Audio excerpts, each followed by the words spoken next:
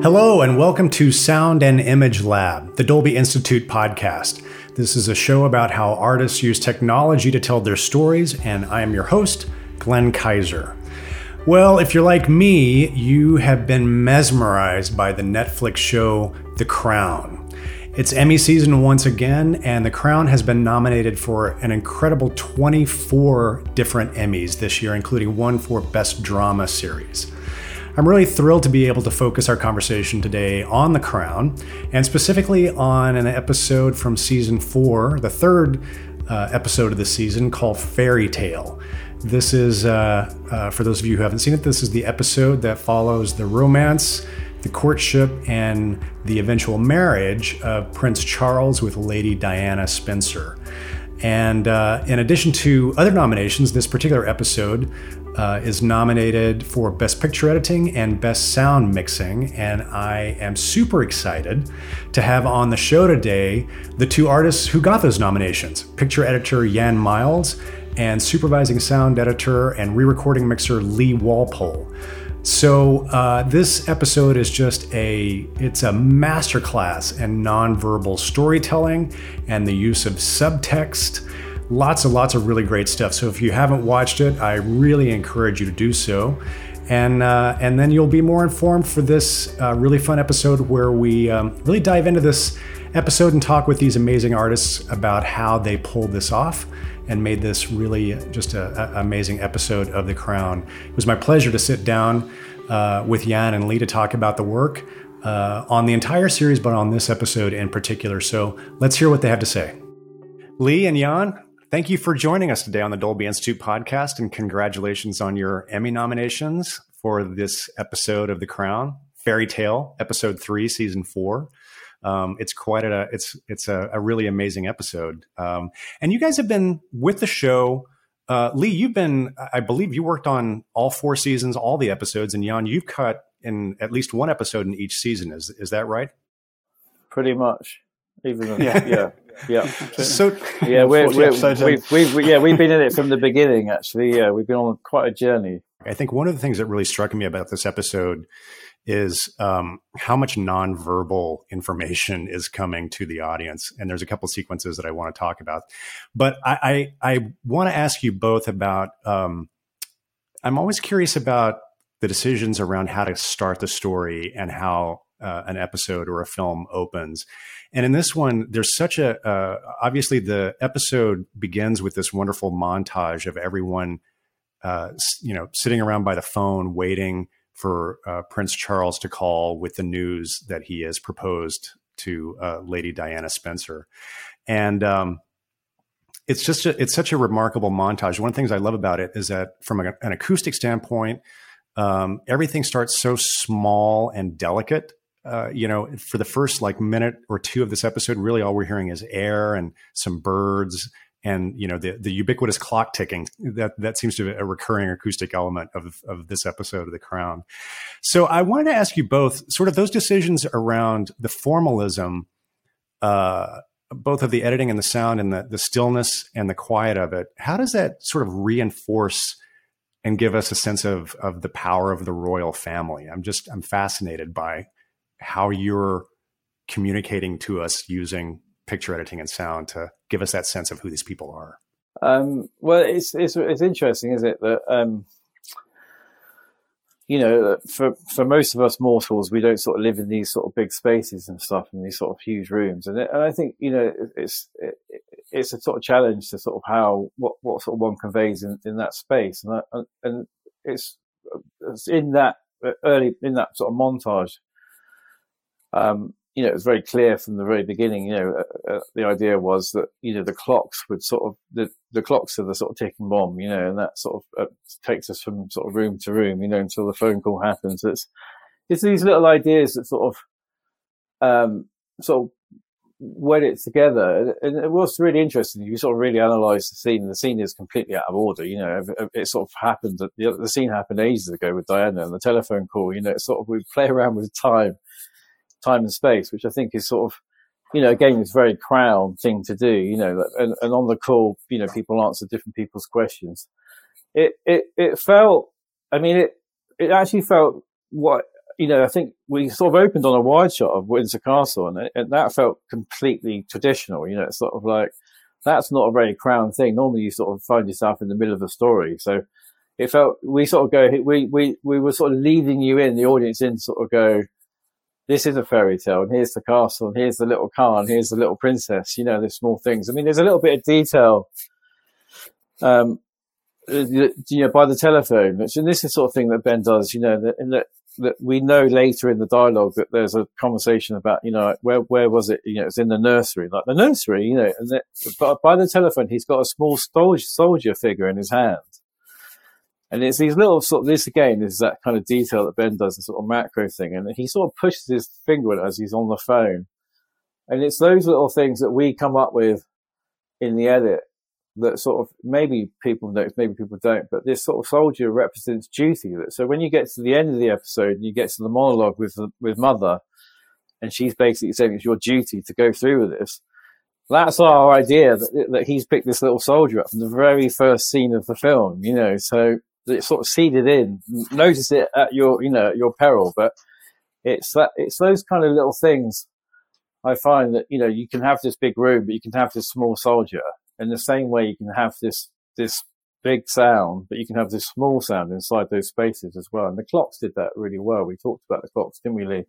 Absolutely. About being the rhythm, like the sort of like, as the film went on, we would adjust the tempos of the rooms slightly more. So the more Diana became embellished into this family, the faster the clocks got. But Lee will probably tell you more about that. But yeah, absolutely. Yeah, so it'll be the same clock within a space, but we'll time compress it so the ticking starts to speed up. So you just get an increased momentum and tension. Just really subtle stuff. But yeah, it was kind of, we talked about this, Lee, didn't we? In those sort of scenes with Diana, when she's waiting. I know we're jumping forward from the first scene, but the scenes where she sort of waits in rooms, and it was a sort of conversation we had. Sort of, how do you do waiting? How do you do time passing? How do you do silence? Sort of, it's like that question: how do you shoot a film in the dark? And have it dark. It was sort of those questions sort of came to us, and we sort of answered them. And I found again with that edit, I could cut her from the bed, a hard cut her to the window, and then Lee would do something sort of small. It'd be like the bare foot on the creaky floor to the window netting. And they're really simple things. But when you're watching it, you just feel like you sat in there for hours like she has, which is kind of, this, in that simplicity, it works. Don't tell me how it works and why it works, but it does work. But, it's... I was going to say, cutting through time in empty rooms and quiet rooms is a challenge in itself. So that has, different traffic things. A bus takes your ear on one cut, it's a plane on the next cut. There's a bird somewhere else. And as Jan says, footsteps, small micro movements. But yeah, just trying to, and it does play. And they're quite subtle atmospherically as a piece, The Crown, but I'd say deceptively so. There's actually a lot going on. It's just all very held back. And we're always very aware on the show that we are a dialogue-led show and we don't want to distract from the dialogue at any given moment. But when the atmospheres are allowed to step forward, I think you got a lot of opportunity to play with those atmospheres on this. And I'm glad that you brought up that, the work about establishing time passing for Diana. Our friends at Netflix have been gracious enough to give us a few clips to discuss. And one of the ones that I thought of when you were just talking about that is this, we have a clip of, I think this is Diana early on. She's been moved into Buckingham Palace to be there to avoid the paparazzi and also to kind of be trained in the royal etiquette. So this is a really wonderful sequence of her waking up in her apartment in Buckingham Palace and sort of waiting for something to happen. And then they start to bring her mail to her and her letters. So let's take a listen to this clip.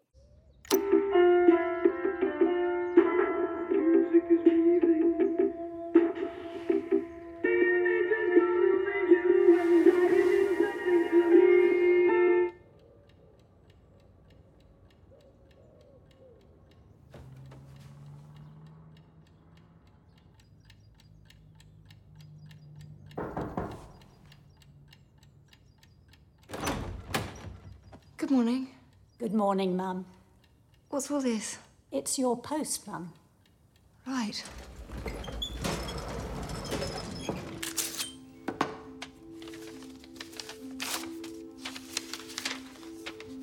Dear Lady Diana, I don't suppose you'll ever get to read this, but I wanted to tell you how much I enjoyed seeing the interview you gave with the Prince of Wales on television the other day. You looked then that it really must be love. To see a young couple at the start Already has a poster of you and Prince Charles on her bedroom wall. Listening to this special day on the radio with my mother, I have sent you a traditional marriage blanket. It's because you love people no matter where they're from. That you were someone I could talk to. Your hairstyle and how you have a smile for everyone. Can I be your flower? It's also romantic. Because I have never been one and my sister has. Free Young, age 7.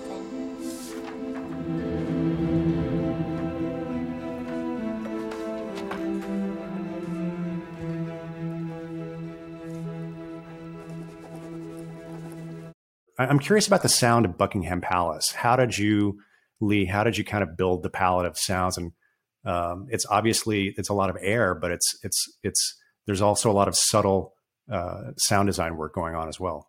Yes, it's quite rich and deep and warm.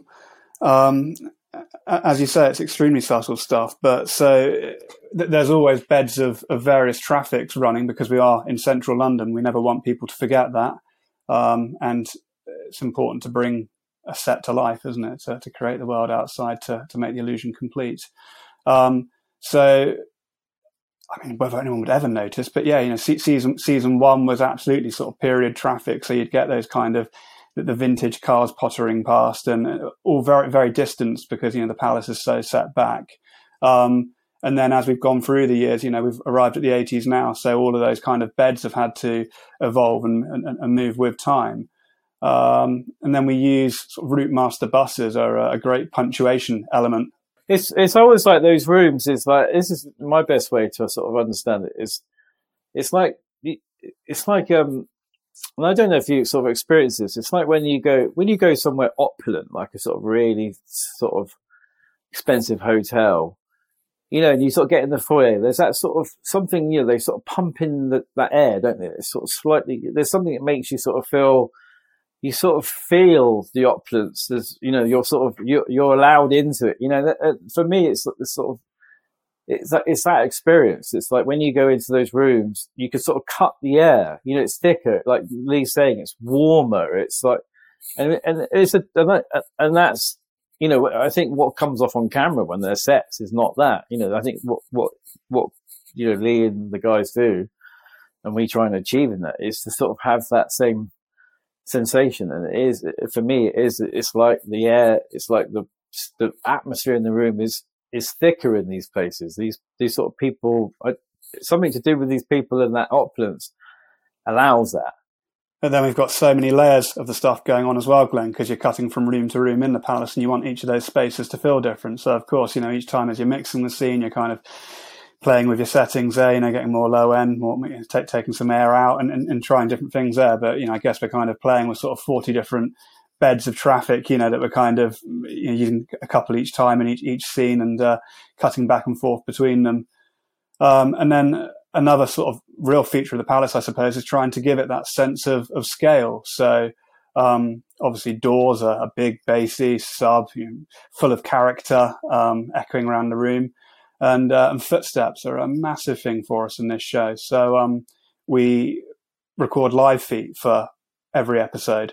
So the feet have been recorded on various locations. Some of it's the shooting locations used in this show. Some of it's just various manor houses that we've had access to over the last few years. And we've built up a huge library of walks, which we've recorded, you know, natural walk-ins, walkaways, tracking walks. So you can just, you know, fit it footstep by footstep.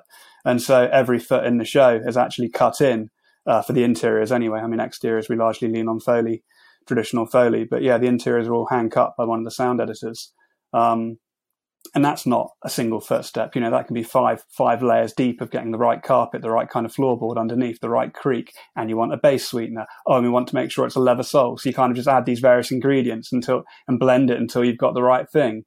But it's a beautiful thing in this show because when someone's approaching a room, you can hear it for sort of 15 seconds as they slowly come up a corridor and, you know, come into the room. And we do that in the show very much. And Jan gives us those shots that are held long enough for it all to happen. So you can get a sense of Charteris approaching for, a whole conversation. Then he suddenly arrives and you just heard him slowly tickling up to you. I'm glad you point that out, because it takes, it takes the picture editor giving you the room and the space to kind of tell that part of the story acoustically without just cutting from dialogue to dialogue to dialogue, and taking all the air out of it. So I know you guys have worked together, obviously on this show, but also on some others. Can you talk a little bit about your working relationship? I mean, Lee, are you feeding any sound effects to Jan while he's cutting picture, or is Jan, are you doing your own kind of sound effects work while you're cutting, and then you guys have a little bit of tug of war when you get on the mixing stage, or how do you navigate that together? Jan always sort of sets up. He knows what he wants it to be very much. So there's always a very good skeleton or foundation in the Avid. If he's really struggling, he'll give me a buzz and ask for some sounds, but he's got a library he's using as well. But I'd say, Jan's got a lot of thoughts about sound, and you get it from the cutting copy. It's not one of those things where you kind of get something served up and it's like, figure out how you're going to make this work. The approach that I have is sort of, the pictures and sound go together. It's like it's the fusion of those things. So I have to believe the scene and sell the scene to myself first before, screening it to others. And sound becomes part of that. And it's really interesting, because when I go in with, I take it to that place and we talk about it, and then Lee and the guys come on board and they sort of take it up to this, this other level. And it's really fascinating. So sometimes, that you're in that room and surrounded by these sort of speakers, and it sort of all of a sudden become alive. And there's something in it sometimes occasionally, like I'll be like, it's not, because sound can change and edit, it can change everything. It can change the intonation, it can change the nuance, all those things, and you hold on to that. And sometimes you can't, it's not like you give a note because you give it because you know what it is. You don't really know what it is to give the note. You sort of just, so when it's like that, I go to Lee, can I just go back to what I did? Can you just play me, the temp track from the Avid? And he's like, he sort of looks at me, presses play, and it's this tiny little track that I thought in my world before sounded amazing, and now you're in this Lee's space in this room, and he plays it, and I go, I'll forget that. It was awful. It's like you think you remember, but this evolution of this sound is sort of taken on this whole new world. But you want to be reminded of where it came from, and therefore the two things go together. But it goes from a 2 to an 11. We did the scene when Diana leaves the house, and she's, for the first time, she leaves the girlfriends, and she's confronted, and that door opens up, and the paparazzi there, and the secret, the secret police guys or whatever they are, to protect her, MI5 or something, and the crowd and the perhaps it's her sort of first experience of that. And it was interesting. We were sort of working on that sound. We had it sort of in the Avid to a point, but we did some picture changes there, didn't we, Lee? There was we did a picture change, and then we did a sound change, and I sort of came up with this, why don't we take the sound around the back of the car and lose the stuff on the inside? And sort of we went down that road, and about 2 days later, the sort of email popped up from Lee, and sort of going, I think we've lost all that magic. What did we do? What were we thinking? And I was like, I agree. And you sort of go 2 days back and press that. I mean, it's not just pressing that button, but you go back to what sort of like my instinct where it started, and Lee's instinct, what he did. And somehow we messed with it, but somehow, luckily, we're semi-smart enough to go, let's undo all that and go back to how it was, because it was much better, and that's kind of our relationship, I guess, Where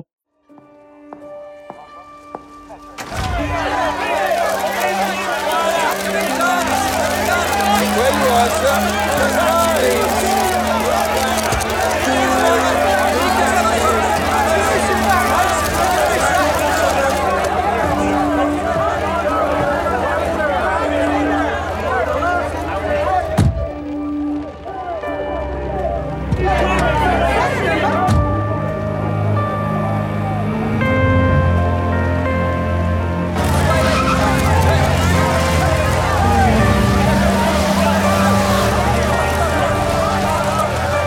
I feel like the paparazzi acoustically, they get bigger and bigger every time we see them, and they're more intrusive.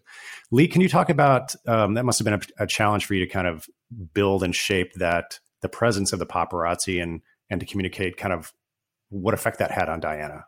Yeah, absolutely. It's something that, of course, we were very aware of, and making them feel threatening and aggressive. So it's a combination of effects tracks that are giving us a real kind of energy of aggression, of the shouts, and then specific loop groupage shot that's giving you the actual questions that are relevant to any given moment, and then always a barrage of cameras. But they're not all the same, those scenes as well. For instance, then you go to the airport when Diana's saying goodbye to Charles and he's leaving, and that's a scene in the rain. I don't know if you remember that sequence. And the scene ended up being entirely ADR because they were shooting in so much rain anyway. But Jan and Ben were both desperately keen to hold on to the intimacy of the moment. And what that allowed us to do, having the ADR, it gave us real freedom there. So I guess we were grabbing onto the fact that at this point in the relationship between Charles and Diana, nothing's gone wrong really, or you've got the inkling of it, but it hasn't in her eyes. So he's still very much her Prince Charming and her protector. So we were able to kind of carve a bubble for them within that moment. The paparazzi all go sort of underwatery and reverby, and the rain kind of drifts away as well. And we carve them this sort of intimate space there for their conversation, which absolutely shows what Charles could have been, her protector, her savior from the paparazzi, rather than the kind of startled deer in headlights that she is when she's confronted on the street on her own by them and the like. It's really interesting. I think what you did, going into that, I think, that sort of very first scene, going back to the one in the car, I think, she's full of smiles and she's full of joy. She's just about to embark on this extraordinary, this change in her life, this sort of, this fairy tale. And that moment when the guy, that closes the door and there's this sort of vacuum around it, this sort of protective vacuum, and the paparazzi all of a sudden are outside and she's in it full of smiles, and that, again, it's that sort of, those little moments that are sort of, what, spin into so many other moments where, and bit by piece, they're chipped away, and there is that vacuum, like, I guess he goes, right? It sort of disappears. That first fairy tale, that stepping into it, she's sort of smiles, and it's sort of and that's the bit we altered and went back to, I was talking about earlier, and that sort of, I think that's where that's its nucleus, and from there onwards, the paparazzi, and as we all know, become more and more. So we are challenge for the next season. So this episode is really, one of the main things that you're accomplishing narratively with this episode is this arc of Diana and her journey from it starting off being this fairy tale, and she's she's going to become a princess, and then little by little, Lee, I like how you brought up that sequence in the rain when Charles just proposes and then leaves for several months. Things just slowly start to get more and more sour for Diana as she comes to realize that Buckingham Palace in this life is going to be kind of a gilded cage for her. One of the sequences that I find really remarkable, and especially because it's no dialogue, is the sequence when Diana is kind of just dancing ballet by herself in Buckingham Palace.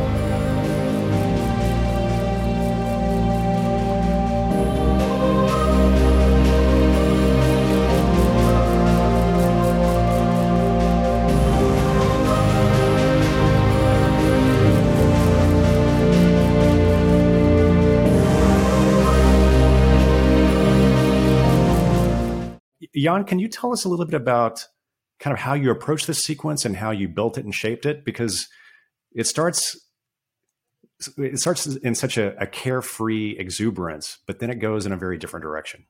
Yeah, I mean, it's interesting. I pretty much cut that once. That was it. I think I made 2 small changes to it, and it never changed again. It sort of and it was the evolution of it was sort of changed musically and with sound. But where she was prior to that scene, the revelation, the realization of Camilla's being in contact with her with Charles, and she hasn't heard from him at all, so I sort of made the scene, her pushing back. It was sort of her. There's something that makes her happy with dancing, and ballet, and that's how the sort of scene starts.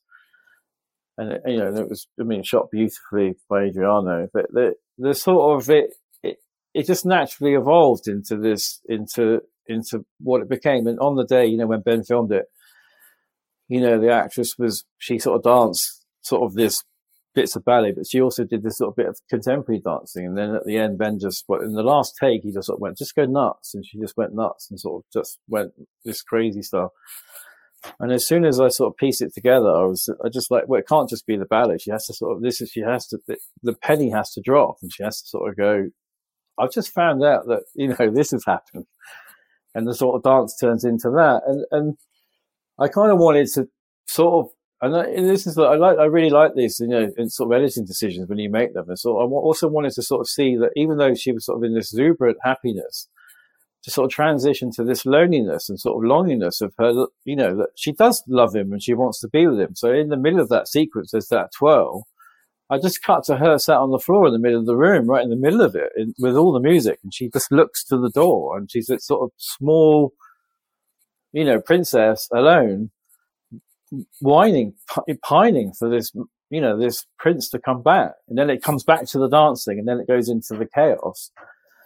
And it was all rehearsed with a share track, and then I cut the scene with a bit of score from Martin Phipps, and then it sort of evolved into Elton John. I mean, who would know? It was like a sort of piece of alchemy, and it just all came together at that point.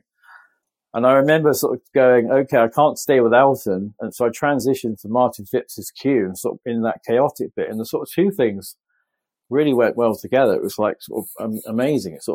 It echoed through.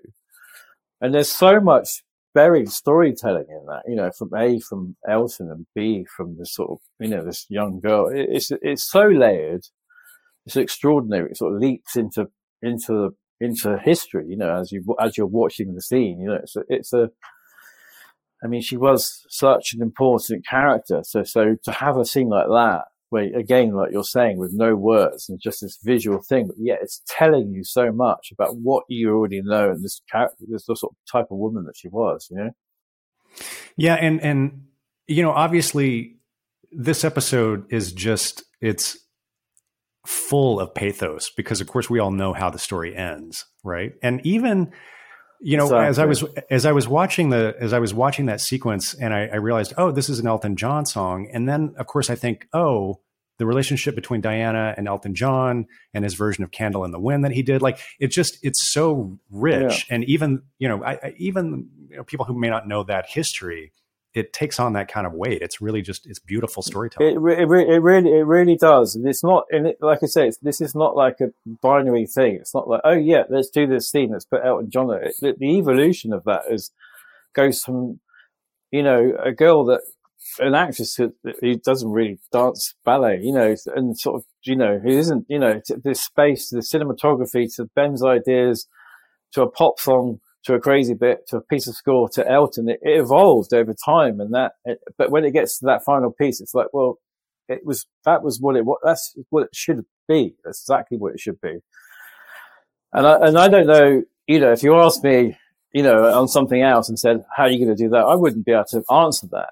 That's the part of the journey that we all sort of embark on, and hats off to Peter Morgan for allowing us, the creativity to do that. That it isn't one thing, that isn't on and off, and going and touching on what you're saying about we do know this. We know this. This history of this beautiful woman and the importance of her and what happened to her and tragic all it is I was very mindful of that in the scene, always to stay and lean into this innocent, happy young woman, always, and always tread that very carefully, because it's unusual to watch a film when you know the ending, isn't it? That's a very unusual sort of storytelling, so I always remain that all the time to what would this young girl be going through in these experiences, and I imagine any girl around the world, when she's sort of happy or sad, dances around the bedroom, to a piece of music, it's relatable, isn't it? It's hugely relatable, so she just happens to be in this huge, great big room, or happens to be roller skating around this huge, great big palace. But I think we all do the same thing, when we're in these happinesses and these lows of our lives, so it's kind of that, One of the things that really struck me watching the show, and this episode in particular, is subtext and the difference between what is being said and what is not being said. I think you Brits do subtext very, very well. And there are a couple of great sequences in this show, Jan, that I wanted to ask you about. I'm thinking first of all about just that extraordinary lunch scene when Diana meets Camilla for lunch, and she starts off, and Diana's very powerful at the very beginning of that sequence. She's very assured, she's very confident, and we kind of see her crumble a bit. And I was struck even by the way this scene was blocked and shot. They're not sitting opposite a table from each other. So they're sitting on the same, almost on the same side of a table, almost kind of looking at each other in profile. It's sort of like a French angle. They're sometimes shot from behind. Can you talk a little bit about putting that sequence together and narratively what you needed to accomplish? I mean, Ben said, it's really interesting. Ben said to me, he rehearsed the scene, and interestingly, when he rehearsed it, he rehearsed it with, with Charles in the room, at the table, and had the three of them, sort of the love triangle, and put the three of them in the room, and then sort of asked the actresses to sort of remember that. And then when they came to shoot the film, the rehearsal was sometime before, but when they came to that scene, he kind of reminded them that Charles is in the room. Charles is the food. Just think of him as the food between the two of them. That food is your weapon, and, historically we know that Diana had these, this sort of, issues with bulimia and stuff, so it was a sort of magnifying of that. And when Ben rang me, sort of filmed it, he said, "When you're going to love this scene," he goes, "I've shot it so simply," which is sort of, it doesn't need to be complicated. It was shot with them very simply, and that's how I kind of cut it. I cut it very simply, and then, but at the same time, he picked up all the stuff on the plates, as he does, the sort of detail of the meringue and the food and everything else. So as the sort of Camilla sort of loads upon loads, these sort of poisonous darts that sort of fire into her, that she spent all this time pushing around the food, and sort of Camilla, eats and talks at the same time, and it was that kind of detail that, again, is sort of representing, it's the sort of, I know something you don't, and it just sort of expands and expands and expands until the point where her only defense is to sort of eat this sugary, high calorie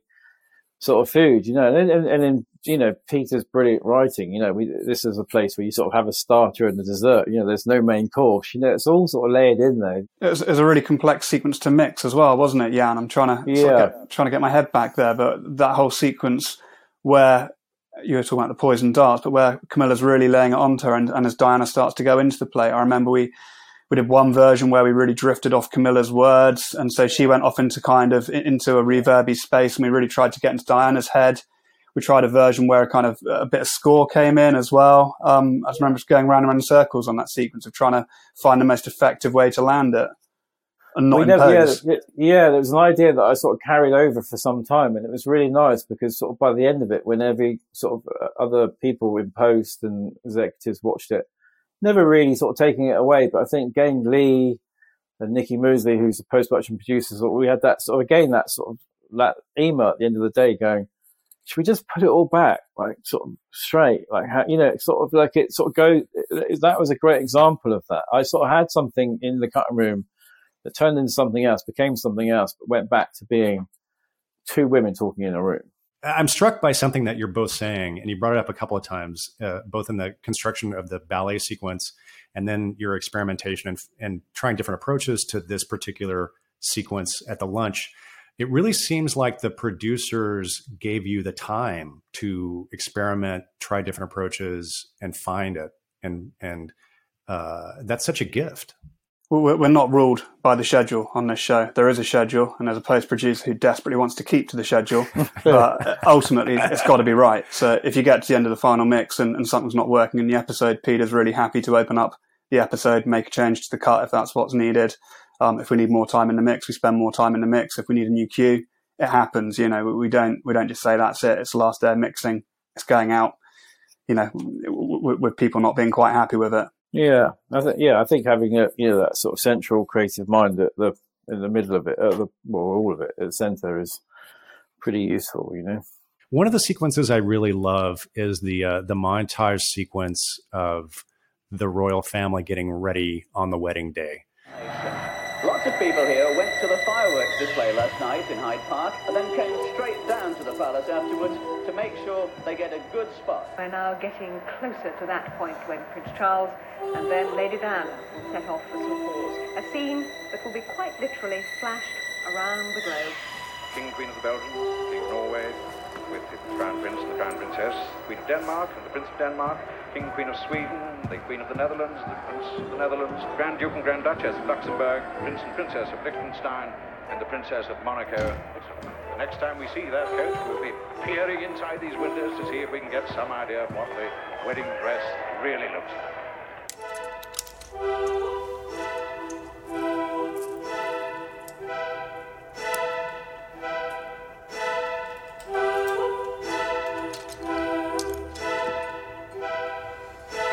Thank you.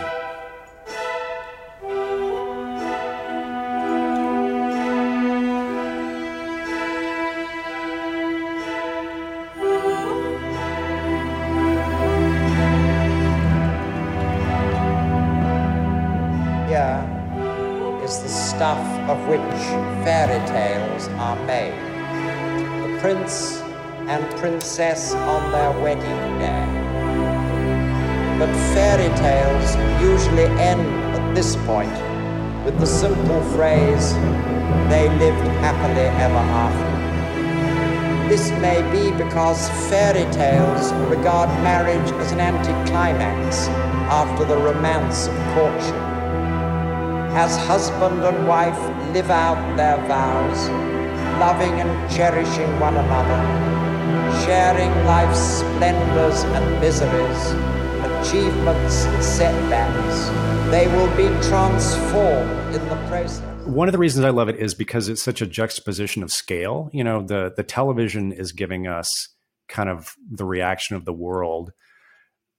And yet what you're giving to us is this real intimacy of people being dressed. And it almost in a way, like you could say, well, sure, it's much cheaper to shoot to shoot people getting dressed than to stage a wedding. But at the same time, narratively, that also gives us something really, it really reinforced to me like how lonely these people are.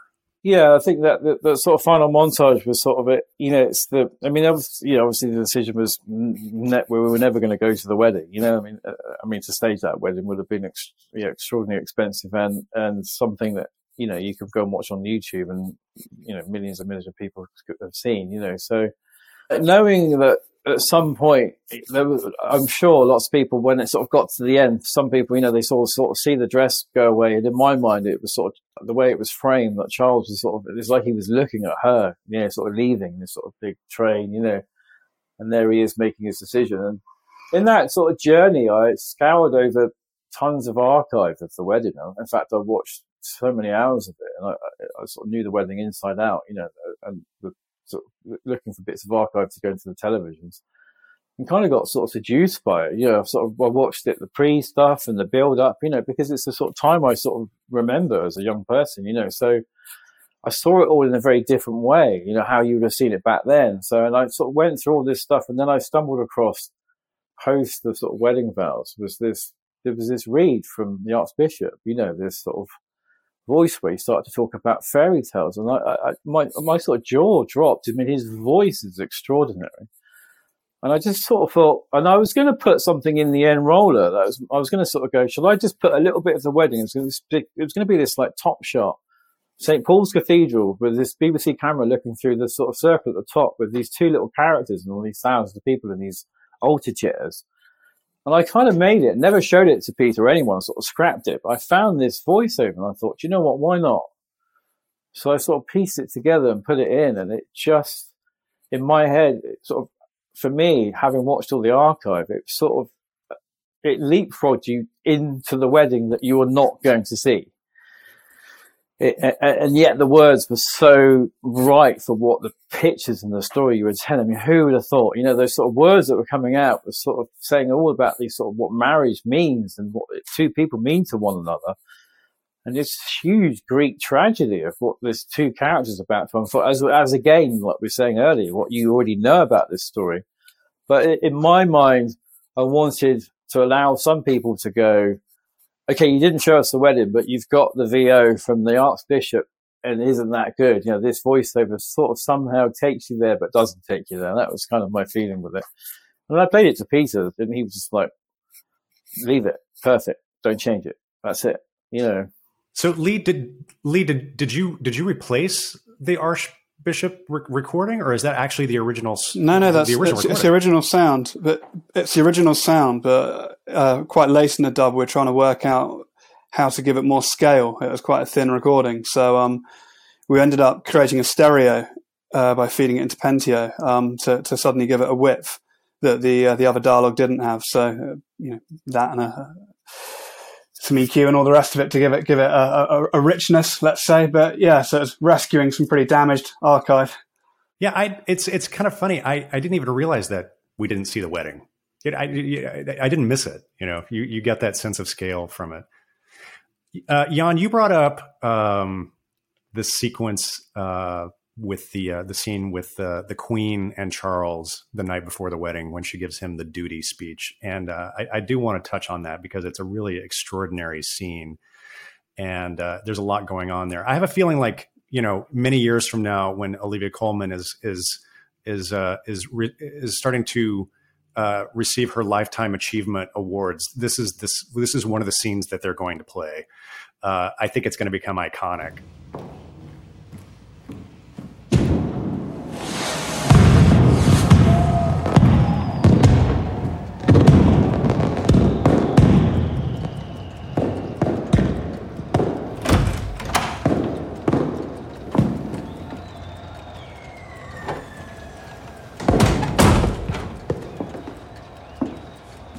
Mummy?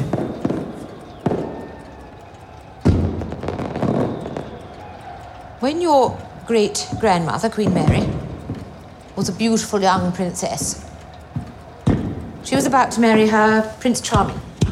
But before they got to the church, he fell ill and died. But everyone had been so impressed with her that they put her together with his younger brother. Only one problem: the younger brother was Prince Charmless. Dull and shy. There was no attraction, certainly no love. But in order to make the marriage work, they were encouraged to focus on the bigger idea: duty. They worked and worked and worked. And out of that work, a tiny seed grew. A seed of respect and admiration. A seed that grew into a flower they could eventually call love.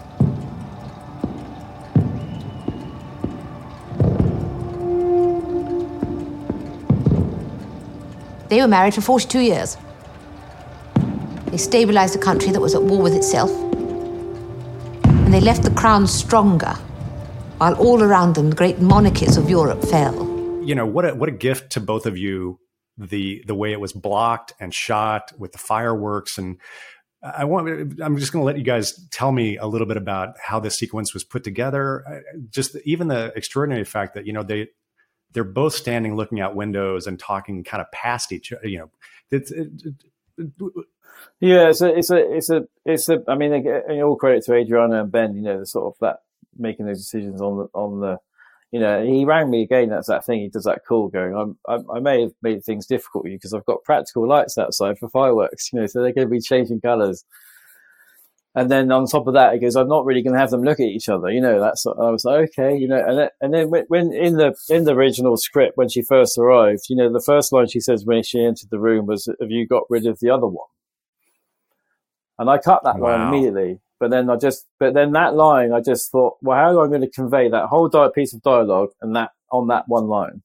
Have you got rid of the other one? That's basically it. So I took that line out, and then the scene sort of played. And I do remember having a feeling when I was sort of behind, Olivia Colman, you know, when she's sort of delivering the bit, which is extraordinary to sort of deliver that line where about, you know, that you sort of basically learn to love somebody, right? It's sort of this powerful word, love.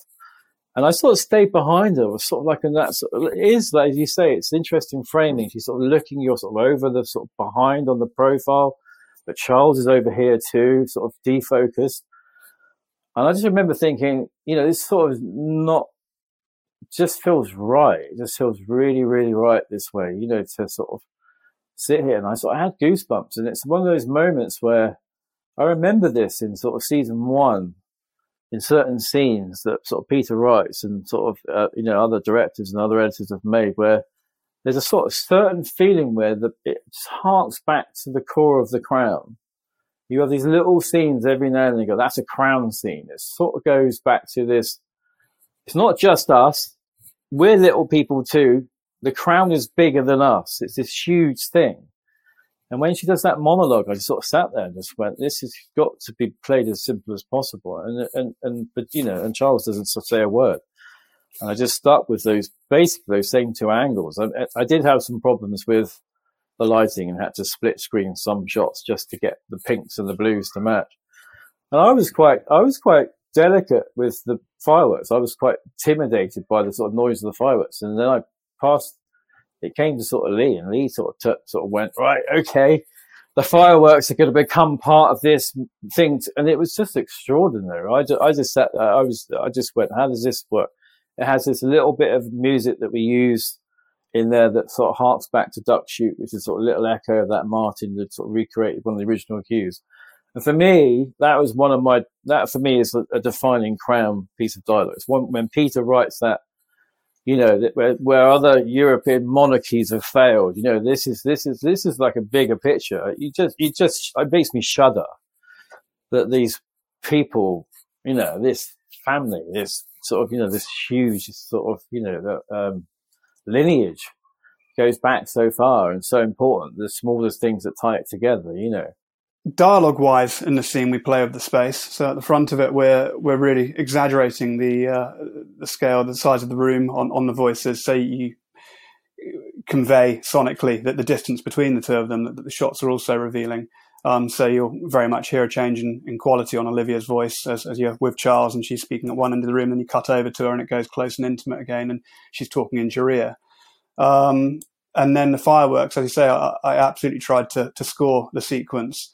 Building to a final sort of barrage at the end as she really lets rip, and you get the kind of the finale moment of the ripping, cracking sort of skyline.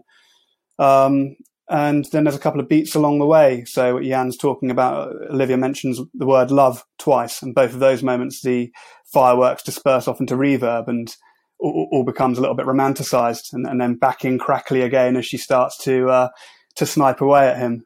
Yeah, it's really impressive how they did it. I didn't think it would work, and it did. And it's sort of interesting, you know, when he made more of the fireworks thing, you know, narratively, you know, how all these things sort of come to fruition is, you know, when I went into the montage scene next, you know, the day of the wedding, you know, and I found all the archive, and I found the real guy talking about the morning of the wedding, you know, the weather, and he goes, and some people were in Hyde Park last night, you know, went to the fireworks, you know, so that, you know, the two things you see, it goes together. They're for me, that's the storytelling is, they went to the fireworks in Hyde Park, but they didn't see what went on in that room that night. You know, the real fireworks that were happening inside the real castle. fireworks. Yeah. You know, and that's so by Lee sort of making the narrative of these fireworks and not being, you know, less being shy and go, do you know what? Should we just put the fireworks like they're really far away and we don't hear them?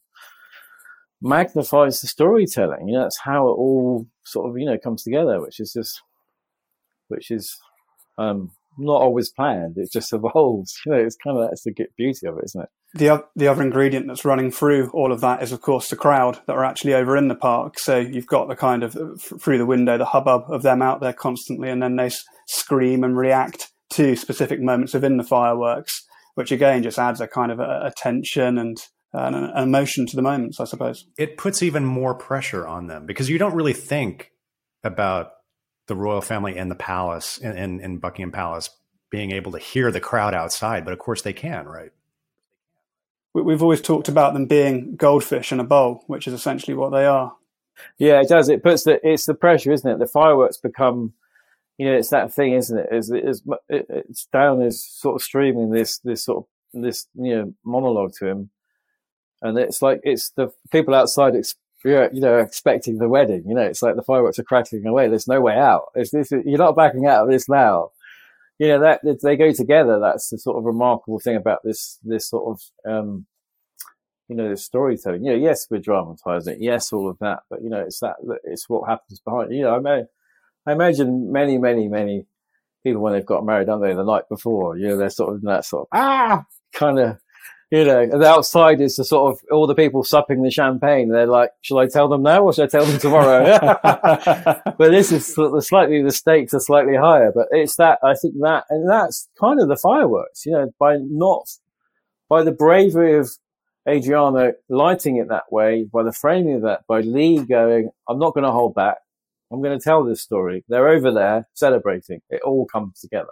Well, it's truly an amazing sequence.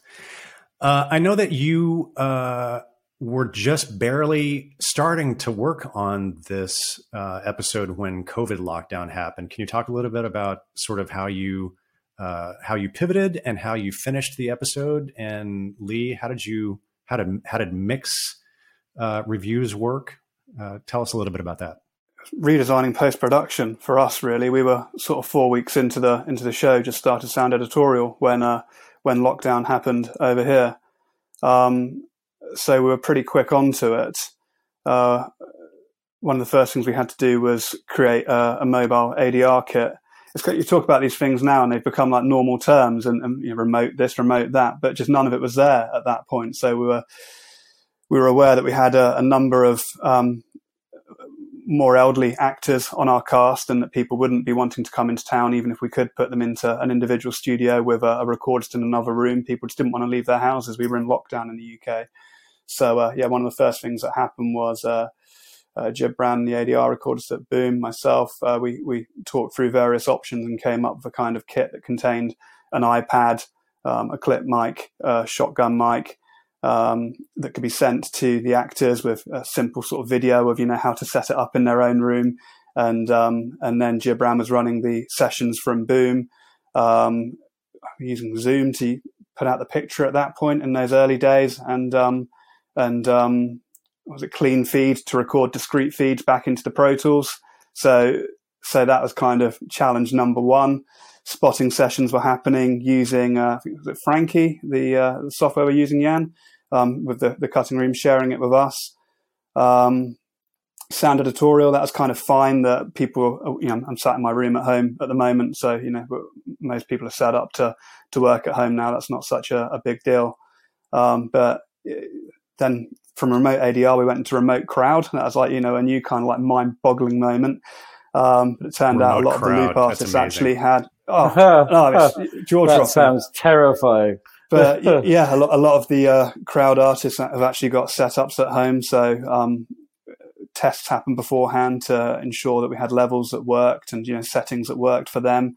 And again, using Clean Feed to get it into Pro Tools, it meant you ended up with like a crowd track that could be sort of 20 layers deep at any given point, because everything's on a separate microphone. So everything took a long time in terms of cutting it and then mixing it, because you have to explore so many faders. but it gave you a beautiful level of control, which I'll find it very hard to go back to. Here's a stereo track with 10 people talking, or whatever you might get. It's really nice being able to kind of pick and choose what aspects you really wanted to feature at any given moment. And then on and on it went. So then we were mixing and we still weren't out of this palaver. So, lots of positives. I think there was sort of positive change came. I think everyone has a sort of positive change with COVID. I mean, picture-wise, we were just 2 weeks out from end of filming, so they lost 2 weeks of shooting, didn't they? They and one of the Epps Avalanche. 2 days they were short. Yeah. Oh, 2 days they were short. So we were kind of in that respect. But what is, I think what's come from the sort of Lee having to adapt. I think picture-wise, I worked from home a fair bit before, so it wasn't so hard for me. But my assistants and other assistants had to sort of, also move these editing equipment into their homes, into their living rooms, and so so it was that was difficult, for the technology to connect us caught up, and the process sort of then found its water, with the notes process and everything else, and then the technology sort of evolved, and all of a sudden the next thing we're color grading on these screens, and as Lee's saying, I sort of mixed with those guys on camera in a room, and they were in the background, and I sort of sat at home with these sort of nice headphones on. I was like, this is pretty good, and I sort of, Lee would press every time I gave a silly note, he'd sort of mute me or something, I'd be sort of like this, and then the sort of that sort of evolved, I think, from VFX to everybody to this process is sort of caught up, and then the reality came sort of after that, which is, with this COVID thing is, there wasn't any people out there filming the next shows, and that's when the cliff edge come. And this makes me think we can do all this remotely with all this technology, but unless a load of really tough people get together and turn those cameras on and run around dressed as different people to go shoot, the rest of this and us are irrelevant. It's that I had a big gap. I'm sure you did too, Lee. We were lucky on that time to sort of finish the post on The Crown, but there was that gap when things didn't happen. And I think, that is a reminder to us all that with all this technology, that putting some people together in a field with a camera and some sound microphones is the only way we make stuff. That is it. For the actual mixes, Glenn, that still happened at Boom, my studio in Soho. So we just did separation within the building. So myself and Stuart Hilliker, the dialogue and music mixer on the episode, were alone in the main mixing room. Then we put the director on the floor below in a smaller sort of Dolby certified pre-mixing room. So they were having their room was chasing our room. So they were hearing exactly what we were hearing through a different space. And then the editors were linking in from home on headphones. What we're using for that, Clearview, to share a stereo feed of what was coming out of the console. So that's how the whole mix was conducted. And then for the mix review, everyone then came on site. Myself and Stu didn't go in for the mix review. We'd go into a separate room because we had to keep working. Basically, we're straight on to the next episode, sort of thing. So we just couldn't catch anything. But so the producers and the like all gathered in one room to watch it, and then they had an hour to kind of give us notes, and then everyone would disperse again, and we're back into our little bubble upstairs. Amazing. Well, I think you just partially answered this question, but Lee, so you're the supervising sound editor, but you also mix the show. So you're supervising the editorial crew, and then once the mix happens, did you just say that? So you're mixing effects, and then you work with another mixer on dialogue and music? Correct. Yeah. Stuart Hilliker mixed the dialogue and music on this one. How does it affect? It's an interesting. I like that combination. The supervising sound editor who also mixes. But can you talk a little bit about wearing those two hats, and is that a more efficient way for you because you're prepping your tracks thinking as a mixer and mixing thinking as an editor, and vice versa, right? I think so. I absolutely love to mix my own stuff. Even the pre-mix is like the final stage of editorial for me, where I'm pulling it all together and making my last decisions and making those choices. But yeah, I know the material inside out. So it's sort of rather than playing Chinese whispers in many ways. People ask you for something, you know where it is, you're on top of the material. And if you want something to be different, it's your job, So I've got my sound miner running and I change and tweak and it's sort of, yeah. I always assumed that was completely normal. And then I did a mix on a different show and Lee wasn't there. I was like, where's Lee? They're like, oh, yeah, he's doing something else. I just thought it was completely normal. He was always there. It just felt like him and Stuart are sort of so cohesively, umbilically connected in a brilliant way. That you only notice that Lee's gone when he's on another show. So I'd been mixing with Stu for the best part of 20 years. And I guess after sort of 13, 14 years of sitting in a room together, I got a bit bored of the sound of my own voice, asking for things and suggesting things. I thought, you know what, just do it yourself. So at that point, we moved the effects faders over to my side of the console, and off I went. Well, my final question for both of you is: it's a really amazing experience watching the show, and of course, as an American, I have a very different perspective on it than you two. But it really, one of the things that I love about The Crown is that it does humanize the royal family. So I'm curious to ask both of you, working on this show, has this changed how you feel about the royal family and about how you feel about the institution of the monarchy now that you have a greater sense of these people as human beings? That's a very interesting question, isn't it? I'm not sure if we're allowed to answer that. I mean, it's really interesting. For me, it's a yes. Greater empathy, of course. It's like, and it's been a real history lesson for me anyway, working on the show. It's kind of my jaw just hits the floor as Peter finds some other unimaginable detail. It's like, seriously, that happened as well? It's like you just couldn't write a lot of what's happened to them. So, the Queen, wow, what a lady. Yeah, no, it is extraordinary. And my experience of that is actually the other way. Is I admire them. Actually, I do admire them. I do admire the Queen hugely. So before I even made The Crown, I actually met the Queen Mother at St. Paul's when I was at Cub Scouts. So I guess it's in our lives. But what I do experience though is people, friends and like sort of mums and dads at my kids' school, when you sort of meet them and they sort of go, "Oh, you're working on The Crown," that you have this reaction. I've had this before, where people react to sort of go, "I'm preposterous. So why would I want to watch a show about the Queen?" And you sort of cut to about 2 months later, they come up to you and go, "By the way, The Crown is amazing." And they sort of have that, the thing that Peter Morgan is so clever at, he puts the sort of sugar in, but he puts the pepper and the salt in at the same time, and that's what people experience. They sort of come back and go, that they learn something and they experience something, and it sort of becomes about this sort of this family that's just sort of, larger than life. It's extraordinary. So I have that quite a few times. Why on earth would I want to watch that?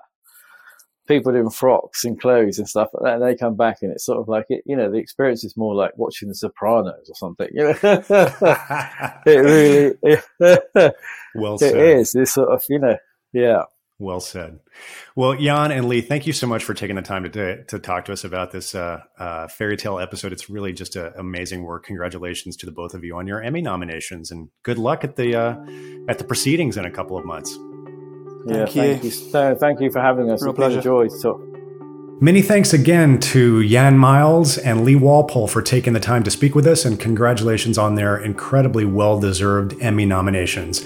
I also would like to thank our friends at Netflix, who put this conversation together for us and provided us very generously with those amazing clips to look at and discuss. If you haven't watched this season of The Crown, I really encourage you to do so because you are missing out. You can find it on Netflix, and as always, via the links in our show notes. And if you haven't already, please make sure you are subscribed to us, the Dolby Institute podcast.